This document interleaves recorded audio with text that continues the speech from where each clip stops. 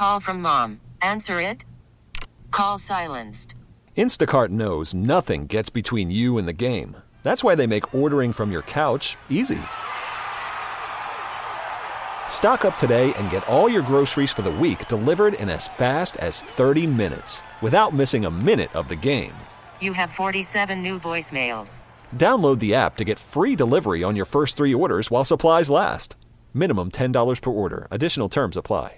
This episode is brought to you by Progressive Insurance. Whether you love true crime or comedy, celebrity interviews or news, you call the shots on what's in your podcast queue. And guess what? Now you can call them on your auto insurance too with the Name Your Price tool from Progressive. It works just the way it sounds. You tell Progressive how much you want to pay for car insurance, and they'll show you coverage options that fit your budget. Get your quote today at Progressive.com to join the over 28 million drivers who trust Progressive. Progressive Casualty Insurance Company and Affiliates. Price and coverage match limited by state law. Now, at your service. Welcome to the St. Louis Composting Garden Hotline with Mike Miller on the voice of St. Louis, KMOX. Yes, folks, welcome, and thanks for stopping by. We'll be taking the Good Gardening Stroll shortly, but right now, if you have any questions, concerns, or comments about your plant material, 314-436-7900 or 1-800-925-1120. It is Saturday morning, and we have a discussion about what's impacting your yard. What about that specialty garden space? Should you be doing anything to that vegetable garden now that you've finished with all your cool season vegetables and everything else? How about your houseplants? How are they doing? What is potting mix, by the way? And should you be improving your soil or just say, well, there's plenty of tough plants out there. I'll just start growing some tougher plants. Shearing? Should you be shearing things? How about pruning? How about looking for bugs and diseases?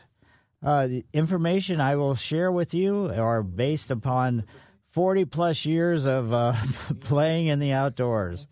And as Tracy always says, you seem to like it outside by yourself more so than anything else. Well, that's kind of the real truth of it. Oh, and by the way, this is your show, and I appreciate you inviting me over, whether you're listening in your car, your house, or whatever it happens to be, wherever it happens to be. Another very important player is Ethan. He's producing, and he will answer the phone. He just needs your first name when you call in. I'm Mike Miller. I've been hosting the Garden Hotline since 1994, and I do landscape consultations, which I call a walk and talk. You can go to my website, MikeMillerDesigns.com. On the homepage, there's an email address and phone number where I can be reached. Well, let's get moving. The stroll today is brought to you by St. Louis Composting, 636-861-3344, with locations all over the metropolitan area. Lights were racing up and down, highlighting architectural features. A red tractor trailer sits near the gate. Wrought iron gate, a cool gate with a giant eagle over the top of the gate. Smokes and steam rises from numerous locations. LED blue lights, woo, make some deciduous trees really look like they were from Mars or something. They can't be here. Arch passageway through a building makes a fantastic tunnel to cruise through. Silver piping goes everywhere, up and down and all around. White lights highlight the shrubbery. Unlighted trees still holding on to some of their leaves that were there for last fall and still holding on, though brown. And one of the building complexes, this is one of the building complexes, industrial complexes, in South City, the Soulard area, and it offers tours. Where is this? Well, a giant eagle says, this is Anheuser-Busch, and I'll tell you, the lighting was just nothing but fantastic. And Anheuser-Busch has been here for a long time. Unfortunately, not unfortunately, but they're part of a giant corporation now, but boy, they have done a really fantastic job. Every year they do, but this year it seems to be a little bit brighter than usual. I think they're doing more with the LED lights. And so if you do have any questions or concerns, 314-436-7900 or 1-800-925-1120. Why don't we try to get Nancy in before we take a break? Hi, Nancy. Good morning. Hi. I have a couple questions. I brought in the hanging plants. How often should I mist them, and is that as good as watering? And how do you take care of a poinsettia with watering, and then when it gets warm, do you take it outside or what? Yeah, you can. It's a tropical plant, so you can take it outside when the weather gets warm as far as your poinsettia goes. As far as misting versus watering, two totally different realities, and the misting really doesn't do much at all. The watering is really essential for the root system. So misting, if you just feel like spraying some water around, that's fine, but it's humidity. But if you have a humidifier on your furnace, that's probably going to be adequate humidity, and you don't really need to do misting unless you just like to. But the watering is really important. How do you know how often to water it?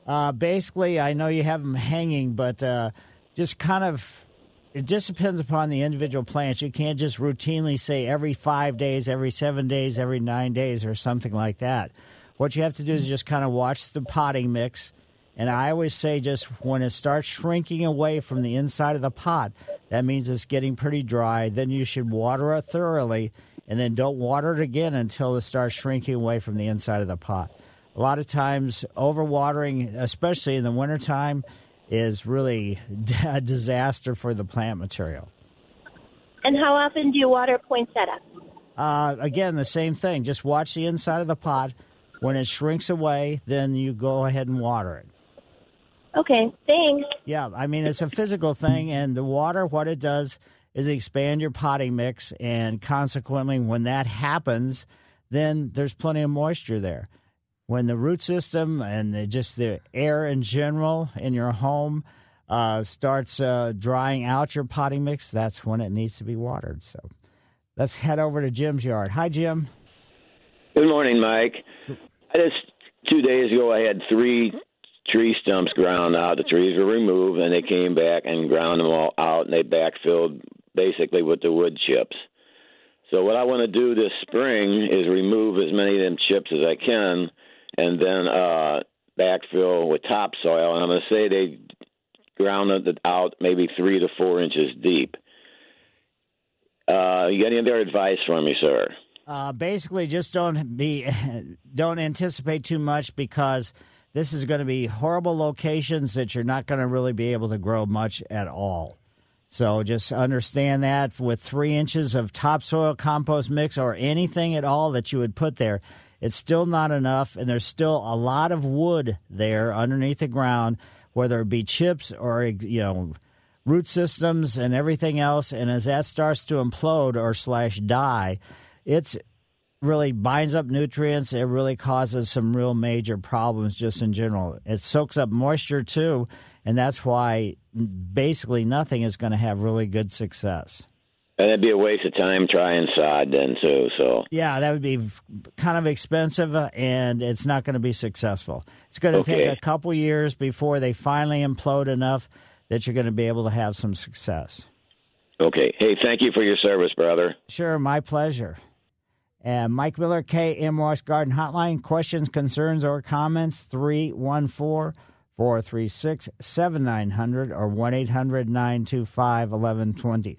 Back after these messages. This is the St. Louis Composting Garden Hotline with Mike Miller on the voice of St. Louis, KMOX. Yes, folks, we have phone lines open. If you have any questions or concerns, 314-436-7900 or 1-800-925-1120. As I've been saying, I've been doing lots of stuff related to plant material for a whole lot of time. And for the last 20 years or so, I've been going to people's homes. And I tell you, one of the ways to protect your plants is understand what the plant is that you like, and is it going to be a hardy variety for here, and then finding a proper location for that plant. A lot of times the plants are placed in a spot that's not exactly to the advantage or to the proper, location for that plant to be robust. Sometimes, yes, it is, and they overgrow the space, but that's what you need to do, is just do a little research first and find out how big this plant's going to be, what kind of root system it has. Is it able to grow? Let's say you have existing trees or something like that. Is it able to grow in a circumstance like that? Can it take shade? Does it need sun?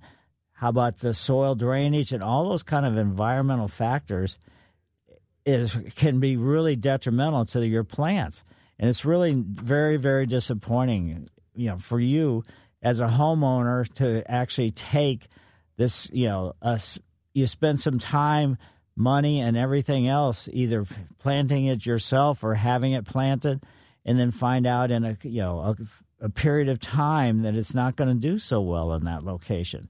Either it's going to get too big, it's going to cause problems from that, that particular standpoint. And there's lots of other environmental factors that can lead to some, damage, either summertime damage or wintertime damage. You never know what our seasons are going to be like, just like Scott was saying earlier. It's going to be 61 in just a few days. That just absolutely seems incredible. And here it is, we're almost halfway through December, and we're looking at, this kind of situation or this kind of circumstance. And garden plants disappear. They go wild sometimes. They get too they grow too well, whether it's a ground cover or anything else. And it's very, very difficult to orchestrate. It's almost like, being the maestro of the, St. Louis Symphony. There's all kinds of different instruments, meaning plant materials, that need to have certain, they have to work together so you can have the best out of everything, and it all comes out like a symphony, like a concert, like what you want it to sound like. So just, keep that in mind for sure. If you don't do that, then you're going to have really, a lot of trouble. If you still go out or you recently went out to your garage and found out that, I forgot to plant those daffodils, or I forgot to plant those tulips, or whatever it happens to be, you still have an opportunity or time. It's not, it's not great to plant this time of year, but our weather, the way it has been, the ground is still pretty warm. And what the ground, warmth is what actually makes it so it encourages plant root systems to get to grow. So the bulbs will be able to get acclimated and they'll be sleeping, hibernating, through the wintertime, but the root system will grow, and then in the springtime, you should still see some really good flowers after the foliage starts coming up. Some of the plants do produce the flowers before they send up the foliage, but other ones don't. So just don't worry if one's happening and the other one's not. And for an indoor plant, an indoor bulb like amaryllis, this time of year you should anticipate the flower coming up first. The flower stalk will come up. It will bloom for probably close to almost a month with huge flowers, very easy to care for. They come, ready to go. You can just leave them where what they're sitting in when you get them, and just water it. And that's all you need to do. Worried about letting someone else pick out the perfect avocado for your perfect impress them on the third date guacamole? Well, good thing Instacart shoppers are as picky as you are. They find ripe avocados like it's their guac on the line. They are milk expiration date detectives. They bag eggs like the 12 precious pieces of cargo they are. So let Instacart shoppers overthink your groceries so that you can overthink what you'll wear on that third date. Download the Instacart app to get free delivery on your first 3 orders while supplies last. Minimum $10 per order. Additional terms apply. This episode is brought to you by Progressive Insurance. Whether you love true crime or comedy, celebrity interviews or news, you call the shots on what's in your podcast queue. And guess what? Now you can call them on your auto insurance too with the Name Your Price tool from Progressive. It works just the way it sounds. You tell Progressive how much you want to pay for car insurance, and they'll show you coverage options that fit your budget. Get your quote today at Progressive.com to join the over 28 million drivers who trust Progressive. Progressive Casualty Insurance Company and Affiliates. Price and coverage match limited by state law. Hiring for your small business? If you're not looking for professionals on LinkedIn, you're looking in the wrong place. That's like looking for your car keys in a fish tank. LinkedIn helps you hire professionals you can't find anywhere else, even those who aren't actively searching for a new job but might be open to the perfect role. In a given month, over 70% of LinkedIn users don't even visit other leading job sites. So start looking in the right place. With LinkedIn, you can hire professionals like a professional. Post your free job on linkedin.com/recommend today. When it finishes flowering, you cut off that flower stalk, and at that time you should see some new foliage starting to come up off the bulb. And then you just treat the amaryllis just like you would any other houseplant. So put it in a sunny location, and that's going to be to its advantage. Let's head over to Rebecca's yard. Hi, Rebecca. Hi. I thought of you this week instantly when I was outside raking, and I looked up and my forsythia are blooming. Not all of them, but there are forsythia, yellow flowers, and I wondered, is that just because of our weather, our odd weather? Yes. Okay. Not to panic. No, not at all. And the unfortunate thing of that is, the fortunate thing is you get to have some like highlights this time of year, which it gets kind of boring. Right. But, those spots that have flowered during the wintertime / late fall, those particular buds will not, they don't have time to get themselves set up to bloom next spring. So those particular stems or however many spots it is, are not going to have any flowers on them in the spring. But I'm sure the majority of the forsythia is not blooming. And so consequently, you just get to see a few nice yellow flowers. You're right. Well, thank you so much. Sure, my pleasure.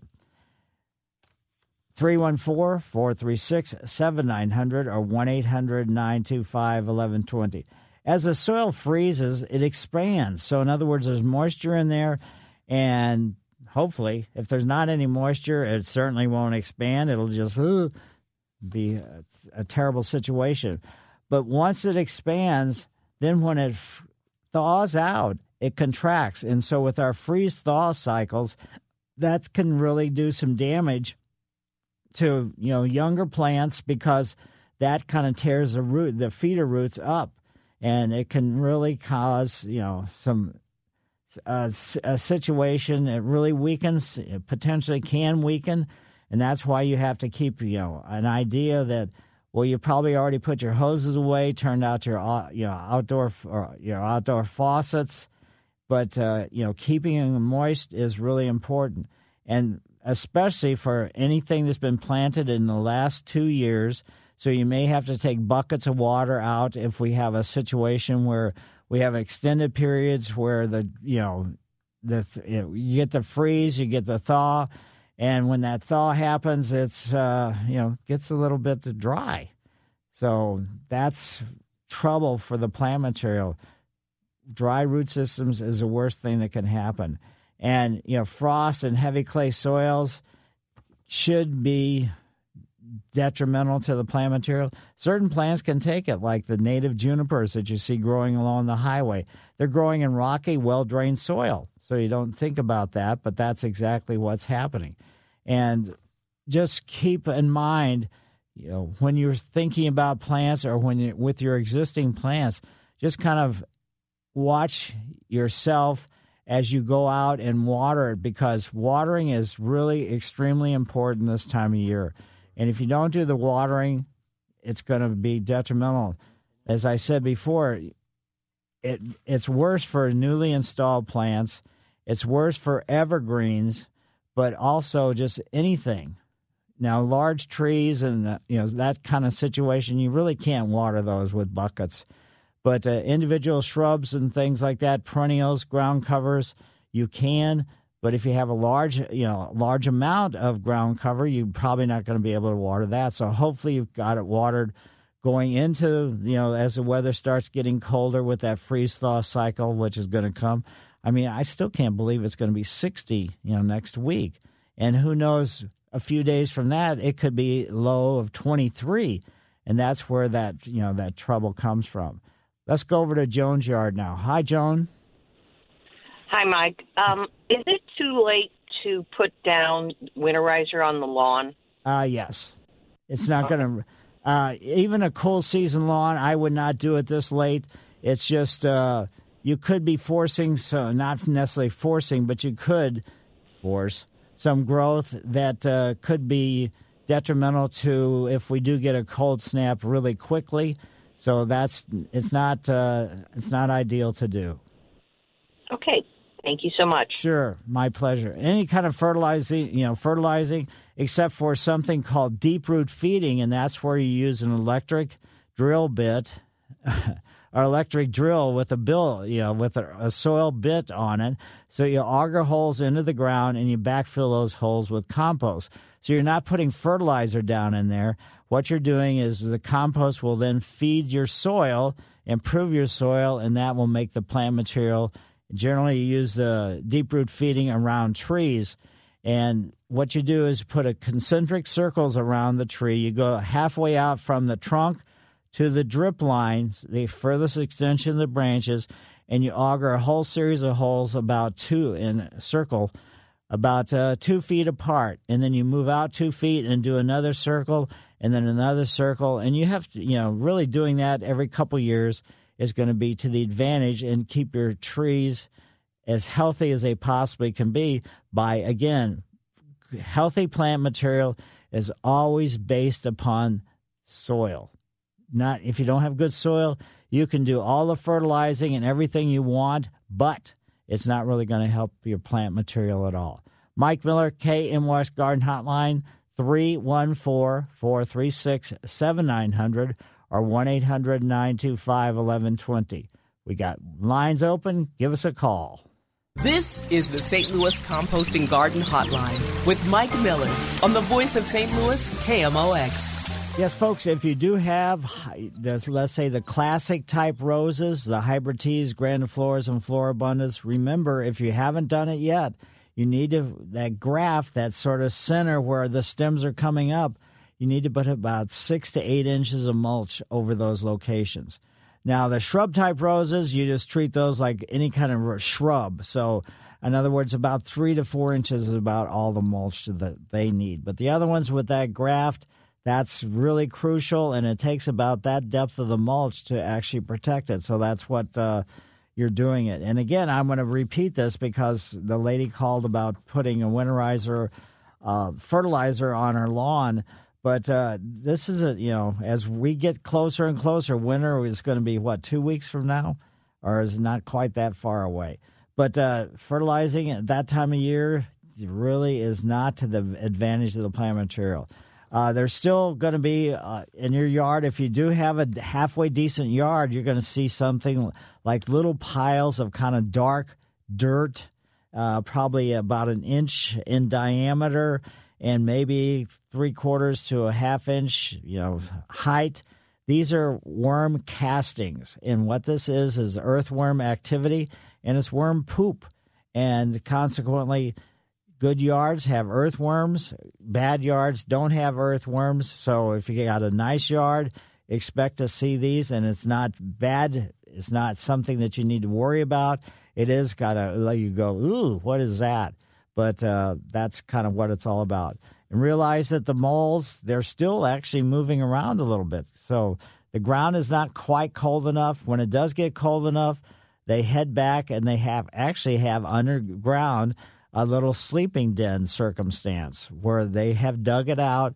That's why many times you see big piles of dirt in certain locations, because whether they're tunneling or setting up a new home or something along that line, they're going to actually have to push some of the soil up to the surface because they don't eat it, they don't do anything, and it's just easier to push it up as opposed to doing something else because there's really nothing else they can do.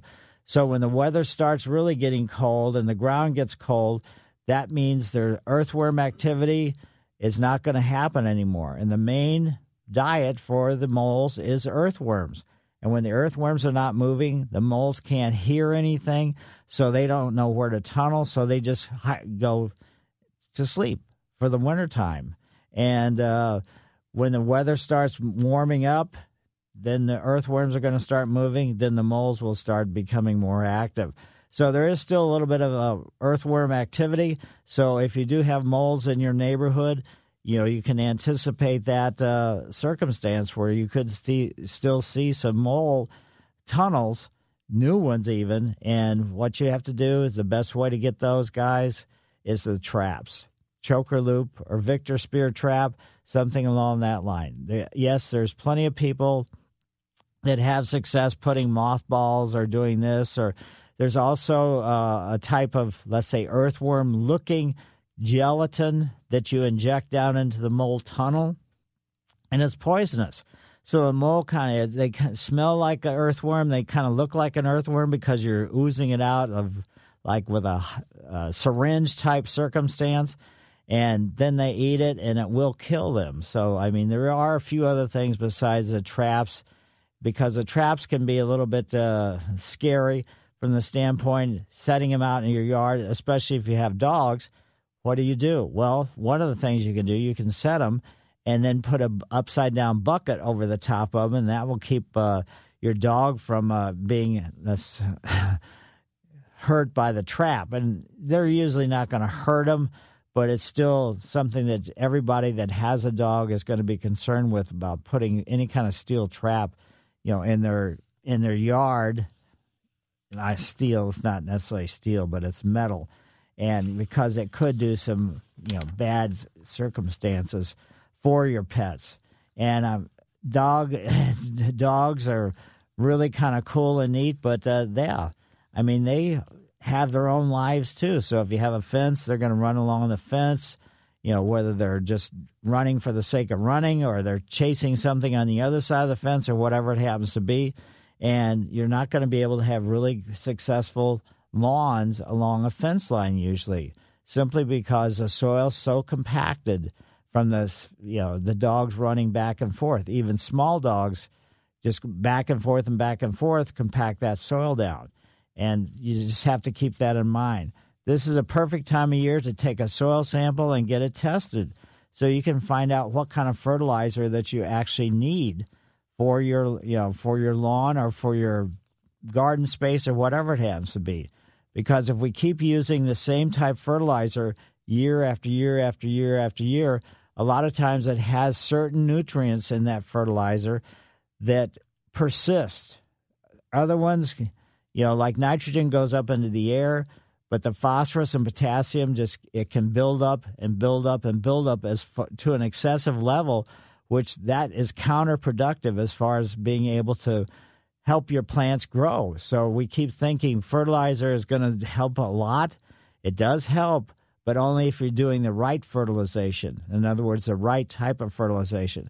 So you can get the soil test done, and with the results, if you don't quite understand what the soil test results are saying, take it to your favorite garden center.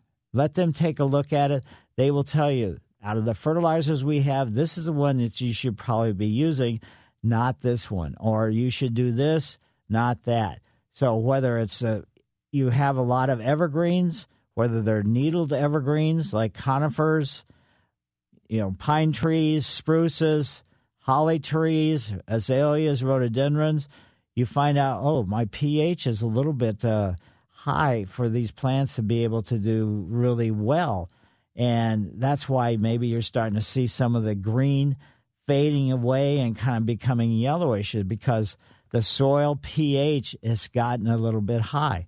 And even on your lawn, remember that everybody always thinks you put lime on lawns.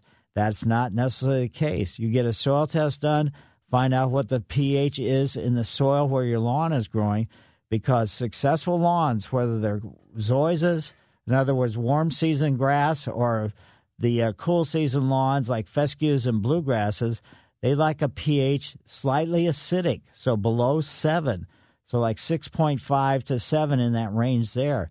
If it's above that, it's not so good for your lawn just in general.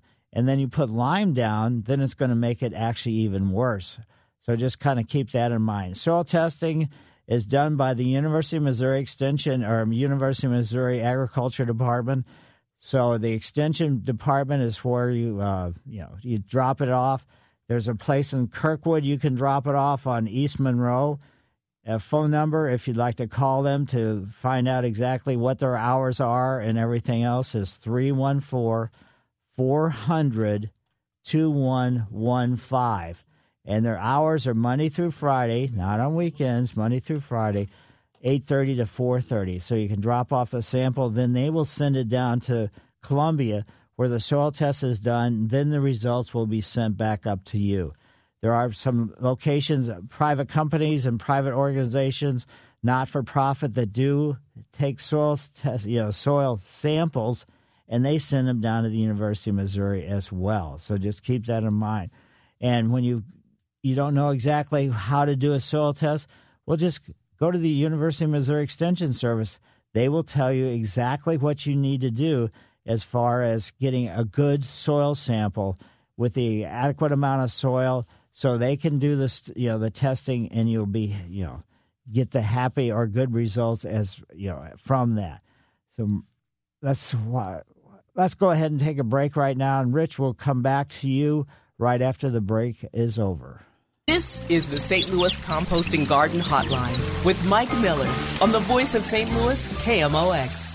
Yes, folks, we've got phone lines open, 314-436-7900 or 1-800-925-1120. Let's head over to Rich's yard. Hi, Rich. Good morning, Mike. How are you? Very good. How are you? I'm well, sir. Thank you. I have, in the front of my house, I had 3 big oaks that died. Ooh. They were probably 30-inch diameter. And so I had them removed and the stumps grinded. And now I have, and before that I had put a border around it. It was kind of a landscape area. But now I lost the trees. I'm thinking about making a raised bed area. And I'm asking your opinion on what would you recommend as far as ornamental tree or shrub that, I could put up there that won't get too tall, because it's between the house and the street. I don't want to create a huge barrier, but I want to have something ornamental. So what would you suggest? As far as a tree, so you're going to raise the bed above? Yeah, and I'm in Jefferson County, so I got a lot of heavy clay. Well, pretty much everybody has heavy clay. But, yeah, definitely improve the soil as much as you possibly can, even though you're going to raise the bed, because ultimately you're not going to make the bed so huge that the root system is going to stay above the existing soil circumstance. But I would probably look at how wide's the space that you're going to be planting in? It's about 10 foot. So it's pretty wide. Yes. So what I would do is take a look at some of the kind of tough flowering trees. One of my favorites is the serviceberry, the Amelanchier. It's the native tree to Missouri. It's spring flowering. It's white flowers before the dogwood, not the same shaped flowers as the dogwood petals. But then it has good fruits that follow the flowering, red, and then it has good fall color too. And it's probably maximum height's going to be about 15 feet at the most. It's relatively slow growing, and its width is probably going to be about 8 to 10 feet. And usually they're sold as multiple trunks. But that's probably one of the ones I would choose. If you're not necessarily going for, let's say, flowering type trees, there's a type of hornbeam that's a narrow fastigata. Fastigata means just narrow growing. So it grows up kind of like a flame off a candle, and there's a couple of them planted in my neighborhood in South City, and they're narrow enough that this is not 10 feet wide, but they fit in there really well, and they don't have to worry, or it doesn't seem like they're getting any kind of damage from any kind of trucks or anything else going up and down the street, or cars, or whatever it happens to be. So hornbeam and then serviceberry would be the two that I would consider. And are those readily available at local nurseries? They should be, yes. Okay. One more question. I had some damage done to my front lawn, and is it too late to lay sod? I would say you're just taking a big chance. First of all, I don't know if the garden centers even are having any sod available, and for it to actually be, you got to prepare the soil to lay the sod down, so you can't just lay it down, especially if it's been damaged. So you got to mix some compost or compost topsoil into this damaged area. Then you got to lay the sod down, and then it has to be warm enough to actually encourage the sod root system to grow down into the ground, because if it doesn't get, any kind of growth of the root system, then if we have a severe cold snap, it's going to really just kill your sod off is what it's going to do. That's what I was worried about. Again, I'm out here in Gus County. I see Gil Schrader still cutting sod.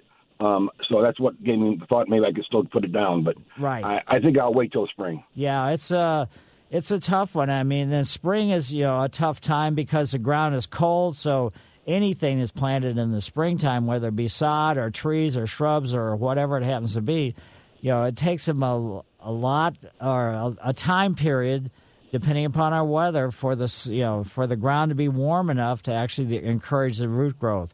But I would probably, unless you just really want to take a chance, and it may work because we don't know what the weather's going to be like, and so the sod may work, but I would say you're probably better off to hold off. Thank you, sir. I love your show. Well, thank you, and thanks for having me on your show. Thanks, bye. Yep. And other things, if you live, like this gentleman, Rich, lives in Jefferson County, my guess is he probably has circumstances that deer may be problematic. And just remember, depending upon if we have a really severe winter, no plant material is going to be safe because the deer are desperate. Yes, they're in the woods and they could have this and that and everything else, but it's kind of like going to a good restaurant. When they come in closer to the houses, they see, oh, wow, look at all the variety of plant material that I can eat. And then the males, maybe we want to mark the area saying, this is my yard, so you stay out of here. So they start rubbing on the bark and things like that. But the eating of the plant material, that's, really detrimental. And some of the woody plant material that they would prefer not to eat, and again, unless it's a severe type winter, is ginkgo trees, oak leaf hydrangea, gold thread branch cypress, hawthorns, American holly, junipers of any type, paperbark birch trees, leucothea, Rosa Sharon, blue spruce, hypericum, witch hazel, vitex, and colwitsia. So those are woody plants that deer generally do not munch on. So, I mean, that's if you've got a deer. T-Mobile has invested billions to light up America's largest 5G network, from big cities to small towns, including right here in yours. And great coverage is just the beginning. Right now, families and small businesses can save up to 20% versus AT&T and Verizon when they switch. Visit your local T-Mobile store today.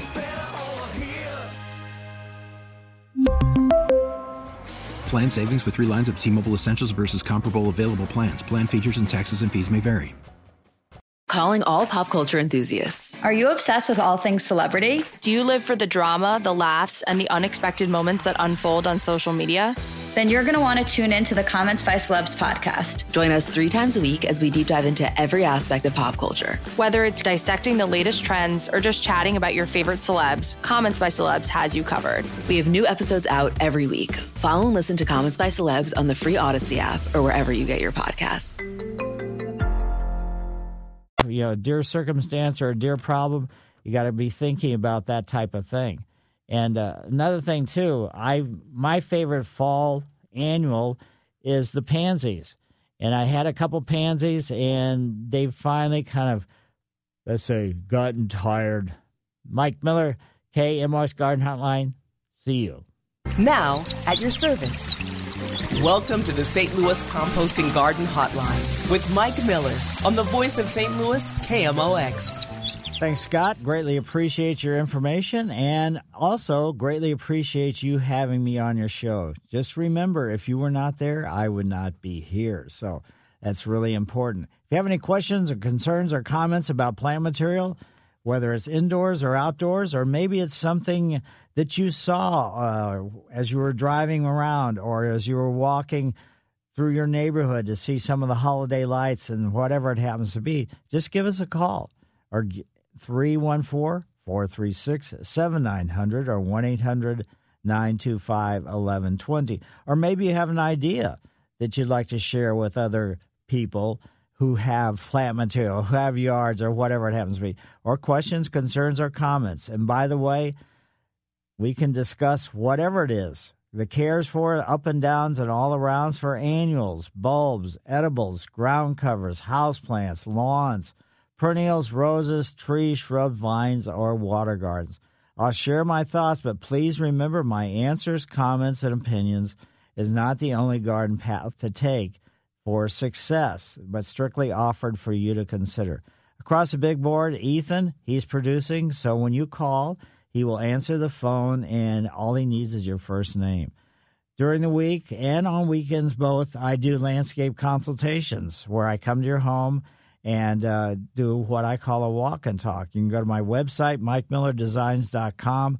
On the homepage, there's my email address and phone number. Tip of the Trowel is a special recognition for individual, group, or situation that made an impression on me, and it's brought to you by St. Louis Composting, 636-861-3344. It's a dual tip of the trowel today. Tracy and I went up to Chicago and spent several days up there, and there was 4 different guys in different circumstances, situations that really did us some favors, and we greatly appreciated it. And I didn't want to give the regular names or anything like that, but one was related to the Navy Pier lighting show and things like that. One was related to a concert we went to. It's at Perlman, and another one I can't remember what it was, but also there was a gentleman in a restaurant. We ate at this restaurant, and for some reason I didn't pick up my debit card. So we went walking away and had some fun, and all of a sudden my brain turned on and said, "Huh." So we walked back to the restaurant, and the gentleman who had waited on us had actually picked up my debit card, and they kept it, and then he was just gracious enough to let us, give me my debit card back, of course. But then, we like to kind of collect Christmas ornaments, and there was one in this particular location in the restaurant, and he said, "Sure, go ahead. I'll just give this to you." So he was just totally gracious and a wonderful guy. So there was several different gentlemen in this particular situation that just did great favor for us in a couple different kinds of circumstances. Also, we drove up there, but we just parked and then left the car and just did a lot of the, where we went on cabs if we couldn't walk to them, because we did a lot of walking, but some of them are just a little bit further away. And the cab drivers were really great as well. So I guess that would be the fourth person, even though there were multiple cab drivers. So that is one of the tip of the trowels. The other one is Peter Weiss Jackson. He's director of the Missouri Botanical Garden. He sent me a season's greeting card, and with good wishes, him and his wife Diane sent this. And it just reminds everybody that this is the 10th year for the Garden Glow, and that's basically grown into one of Missouri Botanical Garden's most beloved traditions. And the card is just absolutely fantastic. The sky in the background and the bald cypress trees, and it's just really something that you cannot believe. And it's going to be throughout the gardens. They have all these different lights in various different situations. It's just a wonderful, winter display. So if you're looking for something to do in the evening that's going to be very unusual, very unique for here, head to the Missouri Botanical Garden and check out the situation. And another thing about the Botanical Garden is you don't know where it is? Well, shame on you. But it's at Shaw Boulevard, which is really very close to Highway 44. And the phone number, if you want more information, is 314-577-5100. Or you can go to mobot.org. That's MOBOT.org. And the Botanical Garden, the card that Peter Weiss Jackson sent to me was a photo by Mary Lou Olson. And it is just absolutely a fantastic card. And also the card is basically recycled paper. So very conscientious, the Botanical Garden. I spent 4 years working there myself. Well, actually 5 years. 4 years in the Woodland Garden and 1 year in the Climatron. And it was a wonderful experience. I did that when I first came back from California. And it's just the Botanical Garden has been something that's been really important to me in my life, because before we moved to Ellisville, we lived only a block and a half away from the Botanical Garden on Flat Avenue. And then my parents both were from rural Missouri, and they liked the city. They moved into the city because my mother's mother, my grandmother, lived in this neighborhood. And so they moved in there first, and then what happened is they said, let's go a little bit more rural, and that's why we moved out to Ellisville, which worked out perfect for me. It got me, into the woods, and it just had a great, fun time. So 314-436-7900 or 1-800-925-1120. Let's go over to Mike's yard. Hi, Mike. Hey, Mr. Miller, how you doing? Been listening to you for a long time. Third house. And, hey, got a quick question for you. I didn't know you lived in Ellisville, but as the crow flies, I live in Washington, Missouri. Hey, this is kind of important. I called the Missouri extension. I really can't get an answer. Long story short, I built a house, bought an extra lot next to my house, had tandem loads brought in, and you and I both know about Bermuda grass. Right. You can't get rid of it. The question I have is, I spent a lot of time on this lot, seeding and strawing, and all of a sudden this summer, here comes patches of Bermuda grass, and I'm just not going to be able to get rid of it. I've dealt with that before. The question I have, and maybe I can email you, to not take up no time, but I can't get a decent answer, and I thought, okay, if I got Bermuda grass, I got to live with it, but can I plant a certain type Bermuda that is better than that weedy stuff? Does that make sense? I know it's crazy. I can't get a good answer, and I thought, like a golf course, that's why they got Bermuda on there, because it gets tore up and grows over fast, Right. I thought there was a different hybrid that is a lot tougher and looks better. Is that out there? Yeah, probably what I would do is I would go to the Missouri Botanical Garden website and find out exactly what that hybrid was, and then go online and put that hybrid in and see if there's any local sources for the seed. Okay, but I don't know. I don't know if there is a hybrid. I was just guessing. So yeah, there probably is, because I agree with you. It's just kind of like there's several different kinds of fescues, and some of the fescue grasses are a lot rougher looking than some of the other ones. So, right. It's just a hybrid, and this is probably, the ones at the golf course. I mean, if you play golf and the groundskeepers there, but this way you can go to the mobot.org and then find out what the hybrid is, or the best hybrid for this region. Okay. You know what? I'll do that, because my lands, I spent a lot, trying to get this going. And all of a sudden here, there was like 4 or 5 patches of Bermuda. Right. And I'm like, yep. The old saying, how do you get rid of it? Move. Right. It's not, everybody calls it zoysia too, but then, there's a big difference there. You are kidding. Yeah. I wish I had zoysia, to be honest with you, but yeah, if I have trouble, I don't mind saying my last name. Can I email you? Sure. If I have trouble with this? Yeah. Just look for in the subject.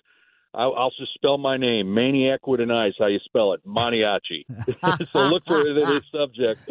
All right. If I have trouble with it, I'll sure email you in a couple of weeks, because this is kind of important. Okay. Yeah. Bermuda. Anyway. Okay. Hey, thanks a lot, Mr. Miller. Sure, my pleasure.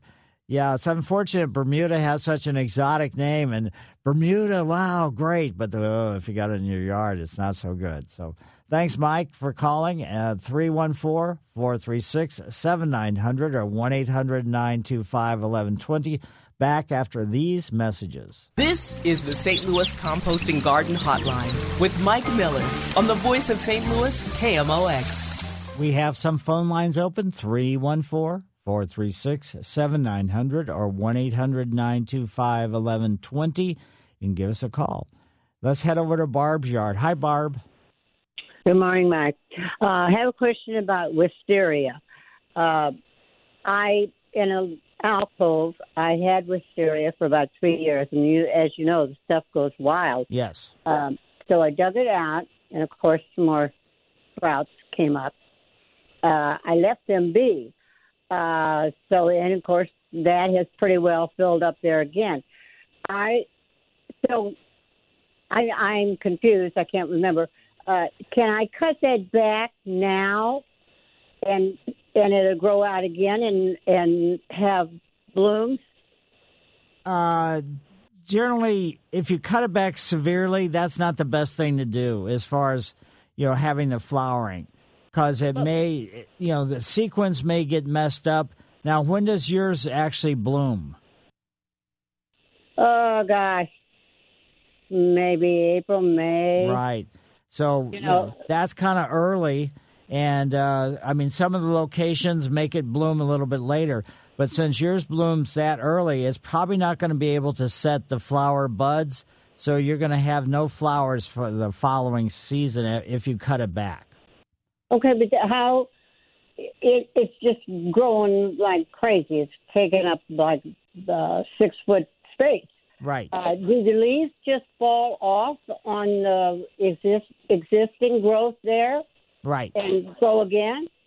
Yeah, you're going to have long stems with no leaves, and then you're going to have leaves at the end, and that's where the flower, clusters are going to be. There won't be no leaves down closer or fuller? There will be, but, because it's going to start producing new growth, and then that new growth is going to have leaves for a certain period of time, but only at, let's say, 1 or 2 years, and then after that those buds that have produced those leaves, in previous years are not going to be functional anymore, and you're only going to get foliage at the ends.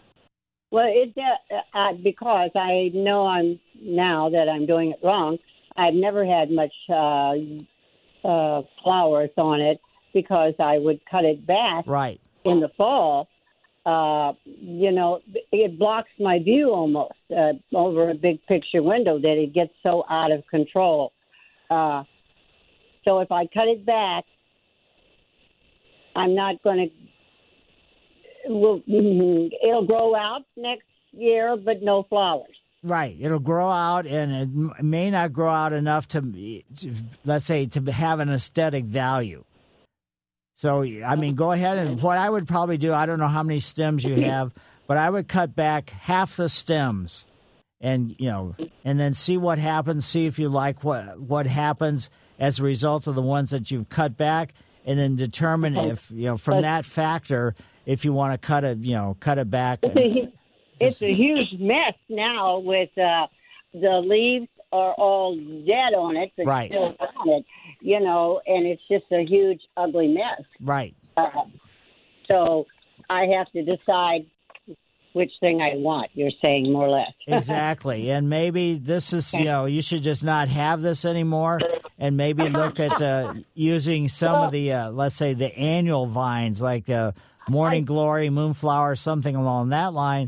So when the season's over, then it's all gone.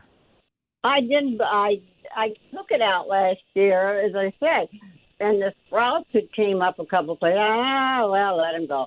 And then for long, I'm like, oh my gosh, it's grown out so bad. I've got it supported again, and okay. All right, thank you for that much information. Right. So I've had this for a lot of years. It's a good place, I think, with some morning sun and in an alcove where I needed something to look at. But it's going crazy. Yeah. Okay.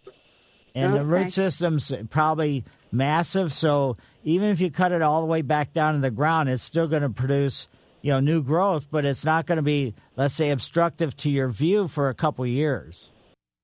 Okay. I see. Thank you for the help. Sure. Thanks for the help. Yeah, my pleasure. And let's head over to Eric's. Is it Eric? Yes, that's correct. Okay. Hi, Mike. How are you this morning? Very good. Hey, I've got about 3 or 4 questions. I've got some evergreen bushes that are, a little bit closer to the house, but on the lower side, I'm starting to notice some barren areas. I was putting some Christmas lights up, and there's several areas that are more or less don't have any needles or anything at all. Right. And I've had some Humanus bushes that have had the same thing where I had to take them out. So Would that be from anything? Yeah, any kind of evergreen, as if the top gets wider than the bottom, it shadows the bottom, and then consequently the plant is not going to be able to produce any kind of foliage or needles or anything in those locations. Anything I could do? Well, I mean, initially let's say when you first plant them, after a couple years of growth, you should almost make it so you prune so the bottom is wider than the top. That will make sure that sunlight will hit the bottom part of it, because this is what's happening. It's not hitting the bottom part, so the plant just compartmentalizes those buds, those foliage buds, and says, no more, you're not helping my health, so consequently I'm not going to produce any foliage growth in those locations. That's like the same thing happens when shrubs are planted close to houses. There's no light on the back side, so then you end up with just skeletized insides, even though the outside away from the house is fully leafed or fully needled. Yep, that's about exactly what that is. I've got a couple other questions real quick, if I could. Sure. I've got some Canis tubers that I'd gotten from a friend, and I put these in Canises one time, but I think last year they got too wet. Anything particular? Should I set them up a little higher in the ground, or any special kind of soil? There is a type of canna that can grow in wet soils, but this particular variety that you have maybe can't. But, if that's a location that you've had, have you actually dug up the tubers and they were rotted away? Yeah, in a couple of cases. Now, right now, I've got them all in my basement right now. Okay. A number of the tubers. Probably what I would do, if it's possible, and the location where you're having this problem is kind of create a raised bed circumstance. So, in other words, add some topsoil compost mix, and that way the tuber should be above where the really wet soil is. Okay, that sounds good. That makes sense. And the last question is, I usually bring my geraniums in, and I put them in the basement, and I set them close to a window. And I had pretty good luck the last couple of years in taking them from year to year. Could I water these or put any kind of fertilizer on them? No fertilizer, but definitely, they have thick stems, so they don't need a whole lot of water. But, every couple, let's say after 3 or 4 weeks, take a look at it, and if the soil feels or looks really dry, shrinking away from the inside of the pot, then go ahead and, just water them gently and lightly, not a whole lot of moisture. Okay, sounds good. Thank you for answering those questions this morning. Sure, my pleasure. Mike Miller, KMOX Garden Hotline, 314-436-7900 or 1-800-925-1120. This is the St. Louis Composting Garden Hotline with Mike Miller on the voice of St. Louis, KMOX. In our fancy studio here at KMOX, we actually have a humidifier. It's much easier to breathe.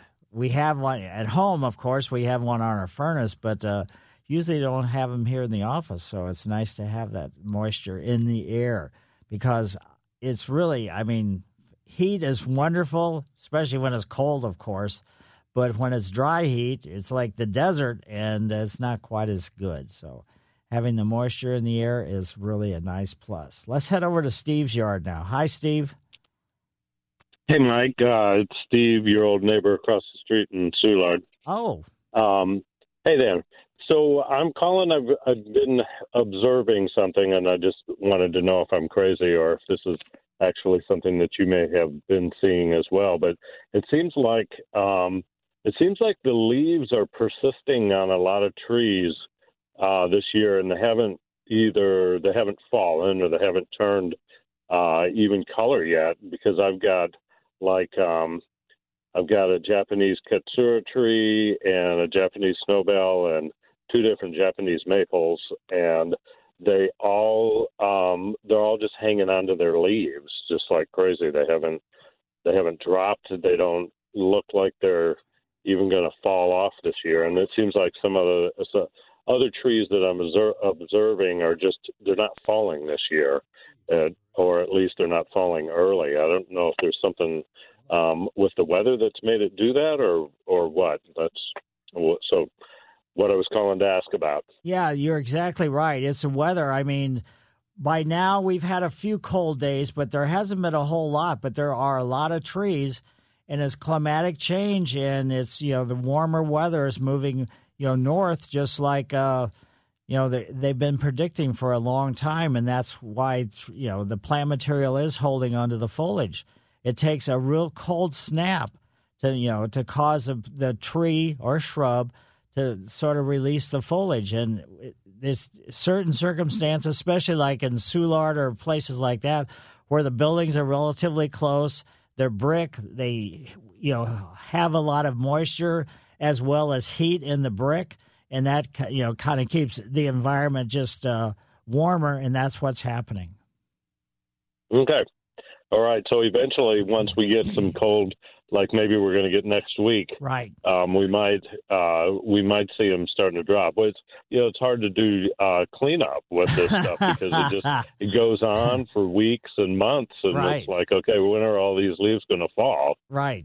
We moved to South City, but down by Christie Park, we live right across the street. And finally, it looks like the majority of the trees in Christie Park have dropped their leaves. And those were sycamores and oaks and things like that, and some maples. But they were hanging on until just recently. Yeah.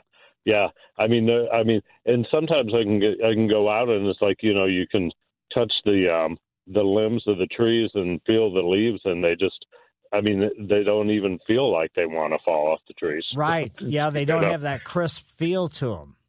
Yeah, not at all. So, all right. Well, global warming certainly did it, and I thought there may be characteristics of some of these trees that, were the whatever, I don't remember what the word is, Mike, but whatever on the bottom of the stem that makes the tree shed its leaves. Right. Where, what the trigger is to get them to drop those things off. So, all right. Thank you, sir. Sure. My pleasure. Nice talking to you. And now let's head over to Gretchen's yard. Hi, Gretchen. Hey, Mike. Thanks for taking my call. Sure. I have a female ginkgo tree. My yard man picked up all the leaves, but did not pick up the fruit. Ooh. And I don't want the grass to smother. Is it okay not to pick up the fruit? Well, first of all, doesn't it stink? Oh, well, I don't go back there. My stepdaughters live there, and the yard man cuts the grass, so I never go back. Yeah, it's not good to leave that fruit because it's going to more or less contaminate the ground in those locations. So your lawn, if you have a good, tough, durable ground cover like an ivy or something, it'll be less impactful. But if you're trying to grow lawn in this circumstance, it's going to get thinner and thinner and thinner as time goes on. I thought and then also with the warm weather, my daffodil bulbs and garlic plant bulbs are starting to grow. How do I protect them? You don't really have to do anything.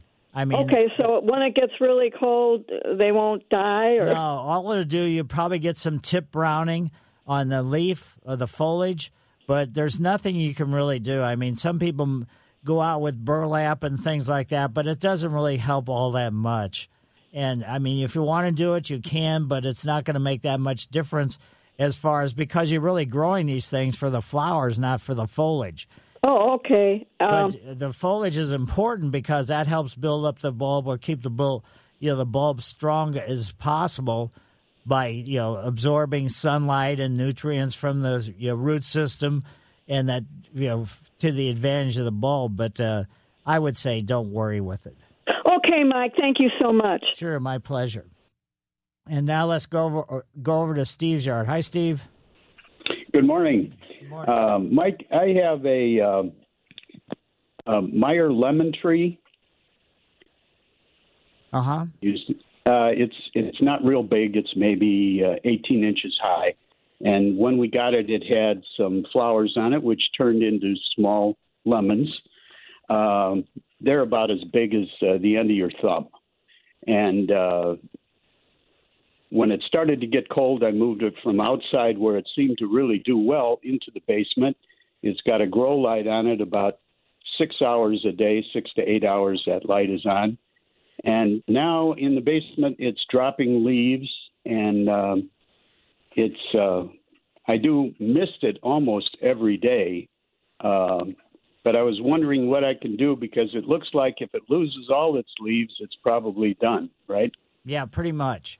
And you're not anything that you do with that, in that circumstance is not going to be all that successful. So, I mean, you can add time to the lighting. I have some plants in my basement under grow lights. I grow, I have them for like 12 hours. I put them where those grow lights come on at 5 in the morning, and it goes off at 5 at night. But these are these are not like a citrus plant. So the citrus is just going to it's going to go downhill regardless of what you do, to be honest. Okay. All right. Well, I was wondering if it would. I know some people that have different trees where they're trees they've had for like 15 years or more. Right. So they got kind of lucky. But even, at the Botanical Garden, they had, the citrus trees and, the Mediterranean house, setting. But it's just a whole different world than what, your situation or anybody's situation in a home. There are some people that will have some success with citrus, but the majority of people do not. Okay. All right. Well, thank you. That is good information. Well, thank you. Yeah, it's my pleasure. And, the citrus like an acidic soil, so even, making sure the soil is acidic is not going to make that much difference. So you can do all kinds of different things. It's not going to make, like I said, not much difference at all. 314-436-7900 or 1-800-925-1120. Back after these messages. This is the St. Louis Composting Garden Hotline with Mike Miller on the voice of St. Louis, KMOX. Ethan just told me during the break that the humidifier is not for us. It's for the electronic equipment in here. Oh, my gosh. Here I thought they were trying to take care of us. No, it's the electronic boards and all that other stuff. So, wow, I did not know that. Let's head over to Steve's yard. Hi, Steve. Hello. Hi. Good morning. Thanks for taking my call. Sure. I have 3 very nice, they were very healthy over the summer, hibiscus trees, woven hibiscus trees. I bought them at Lowe's. Right. They bloomed all summer. I've tried to bring them in. I replanted them in like an inch larger pot for the winter. They're dropping all their leaves. I've got them under growth lights for 10 hours a day, but I don't think I'm being successful already. And I'm wondering, did they go into hibernation when they drop all their leaves, or are they done also? Well, they're pretty much done. I mean, you can check the stems or branches or twigs or whatever for flexibility, but it's, once all the leaves are gone, then there is no food for the root system or anything else, part of the, the hibiscus. So consequently, they're almost something that should be, and I wish, some of these companies would put, something on it. Treat these as annuals. I mean, you can try them inside and you can have some luck, but the majority of the time you're not going to have luck with them. Okay, yeah, that's what I was kind of figuring. I noticed this morning the end of the branches were dry and cracking off. I don't know if I pruned them and if they pushed leaves or not. No, you're not going to get any growth at all during the wintertime because even under grow lights, it's just the whole environment is just not, let's say, productive. Okay, well, we'll just carry on and put them out for fertilizer. Thanks. Also, in the future, don't transplant something into a larger pot as you bring it inside, because that disrupts the feeder root system, and that even makes it a little bit worse. So wait until they go back outside. That's when you would transplant them into a larger pot. Okay. All right. Well, thank you very much. Yep, my pleasure.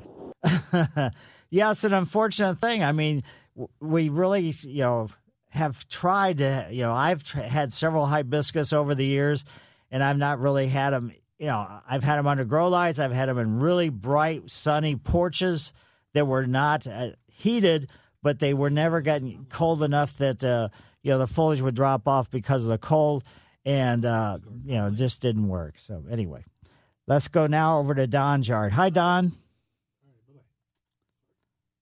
Regarding hydrangeas, I've got a hydrangea bushes and also kind of two trees that are hydrangea trees, I guess, because they were shaped that way. Right. When do I cut the brown flowers off and cut them back, and how far can I cut them back? Basically, the flowers can be cut off anytime that, once they finish, let's say, aesthetically blooming and turn brown, they can be cut. As far as when you prune them, some of the hydrangeas bloom in the spring, some bloom in the summer, and some even bloom late summer, early fall. So the pruning, if you're trying to just prune them to shape them or to control the size, is going to be determined by when they actually bloom. The spring ones you prune right after they finish flowering. The summer ones you prune basically in the fall, because they're going to produce the flower buds on the new growth of that year, and that's that spring, and then the flowers are going to open up in the summertime, and the same with the fall ones. So these always bloom. Yeah, these bloom always in the summer mainly, and then also in the fall they're shooting up additional flowers. Okay, so what you can do is those should be pruned as we come out of wintertime, sometime around Valentine's Day, and get them pruned before any kind of new growth begins. Okay, around Valentine's Day, but I can cut off the brown flowers now so nothing's too heavy with the snow in the wintertime. Exactly. Some people like the aesthetics of the brown flowers, but they really have very minimal. Okay, all right. Well, I'll wait till Valentine's Day and cut them back. Thank you very much. Yep, it's you just want to make sure that it doesn't have to be done right then, but just make sure that you do the pruning before the new growth begins, because you don't want to interrupt the flowering cycle. Other things that we need to be thinking about this time of year is just, wow, all the decorations that some of the yards have. I'm just amazed. It's incredible. These inflatable things, they've become so popular, and some of them are so huge. I'm always curious, like, Ameren must love this because they must get a huge amount of money from all those pumps that inflate those. But also just, make sure that even though the weather's going to be nice, but once it starts getting cold, just walk through your yard and watch for certain things that may be problematic, whether it be weeds, whether it be, certain growth problems or whatever it is, and just, keep in mind, it's very easy to kind of forget something when it's not the, let's say, season when everything is really nice and enjoyable. What I've had to do is, with my zoysia lawn, I've actually cut it, since it's been tan, I've cut it down pretty low. So anyway, Mike Miller, KMOX Garden Hotline. I will see you next week. This episode is brought to you by Progressive Insurance. Whether you love true crime or comedy, celebrity interviews or news, you call the shots on what's in your podcast queue. And guess what? Now you can call them on your auto insurance too, with the Name Your Price tool from Progressive. It works just the way it sounds. You tell Progressive how much you want to pay for car insurance, and they'll show you coverage options that fit your budget. Get your quote today at Progressive.com to join the over 28 million drivers who trust Progressive. Progressive Casualty Insurance Company and Affiliates. Price and coverage match limited by state law. T-Mobile has invested billions to light up America's largest 5G network, from big cities to small towns, including right here in yours. And great coverage is just the beginning. Right now, families and small businesses can save up to 20% versus AT&T and Verizon when they switch. Visit your local T-Mobile store today.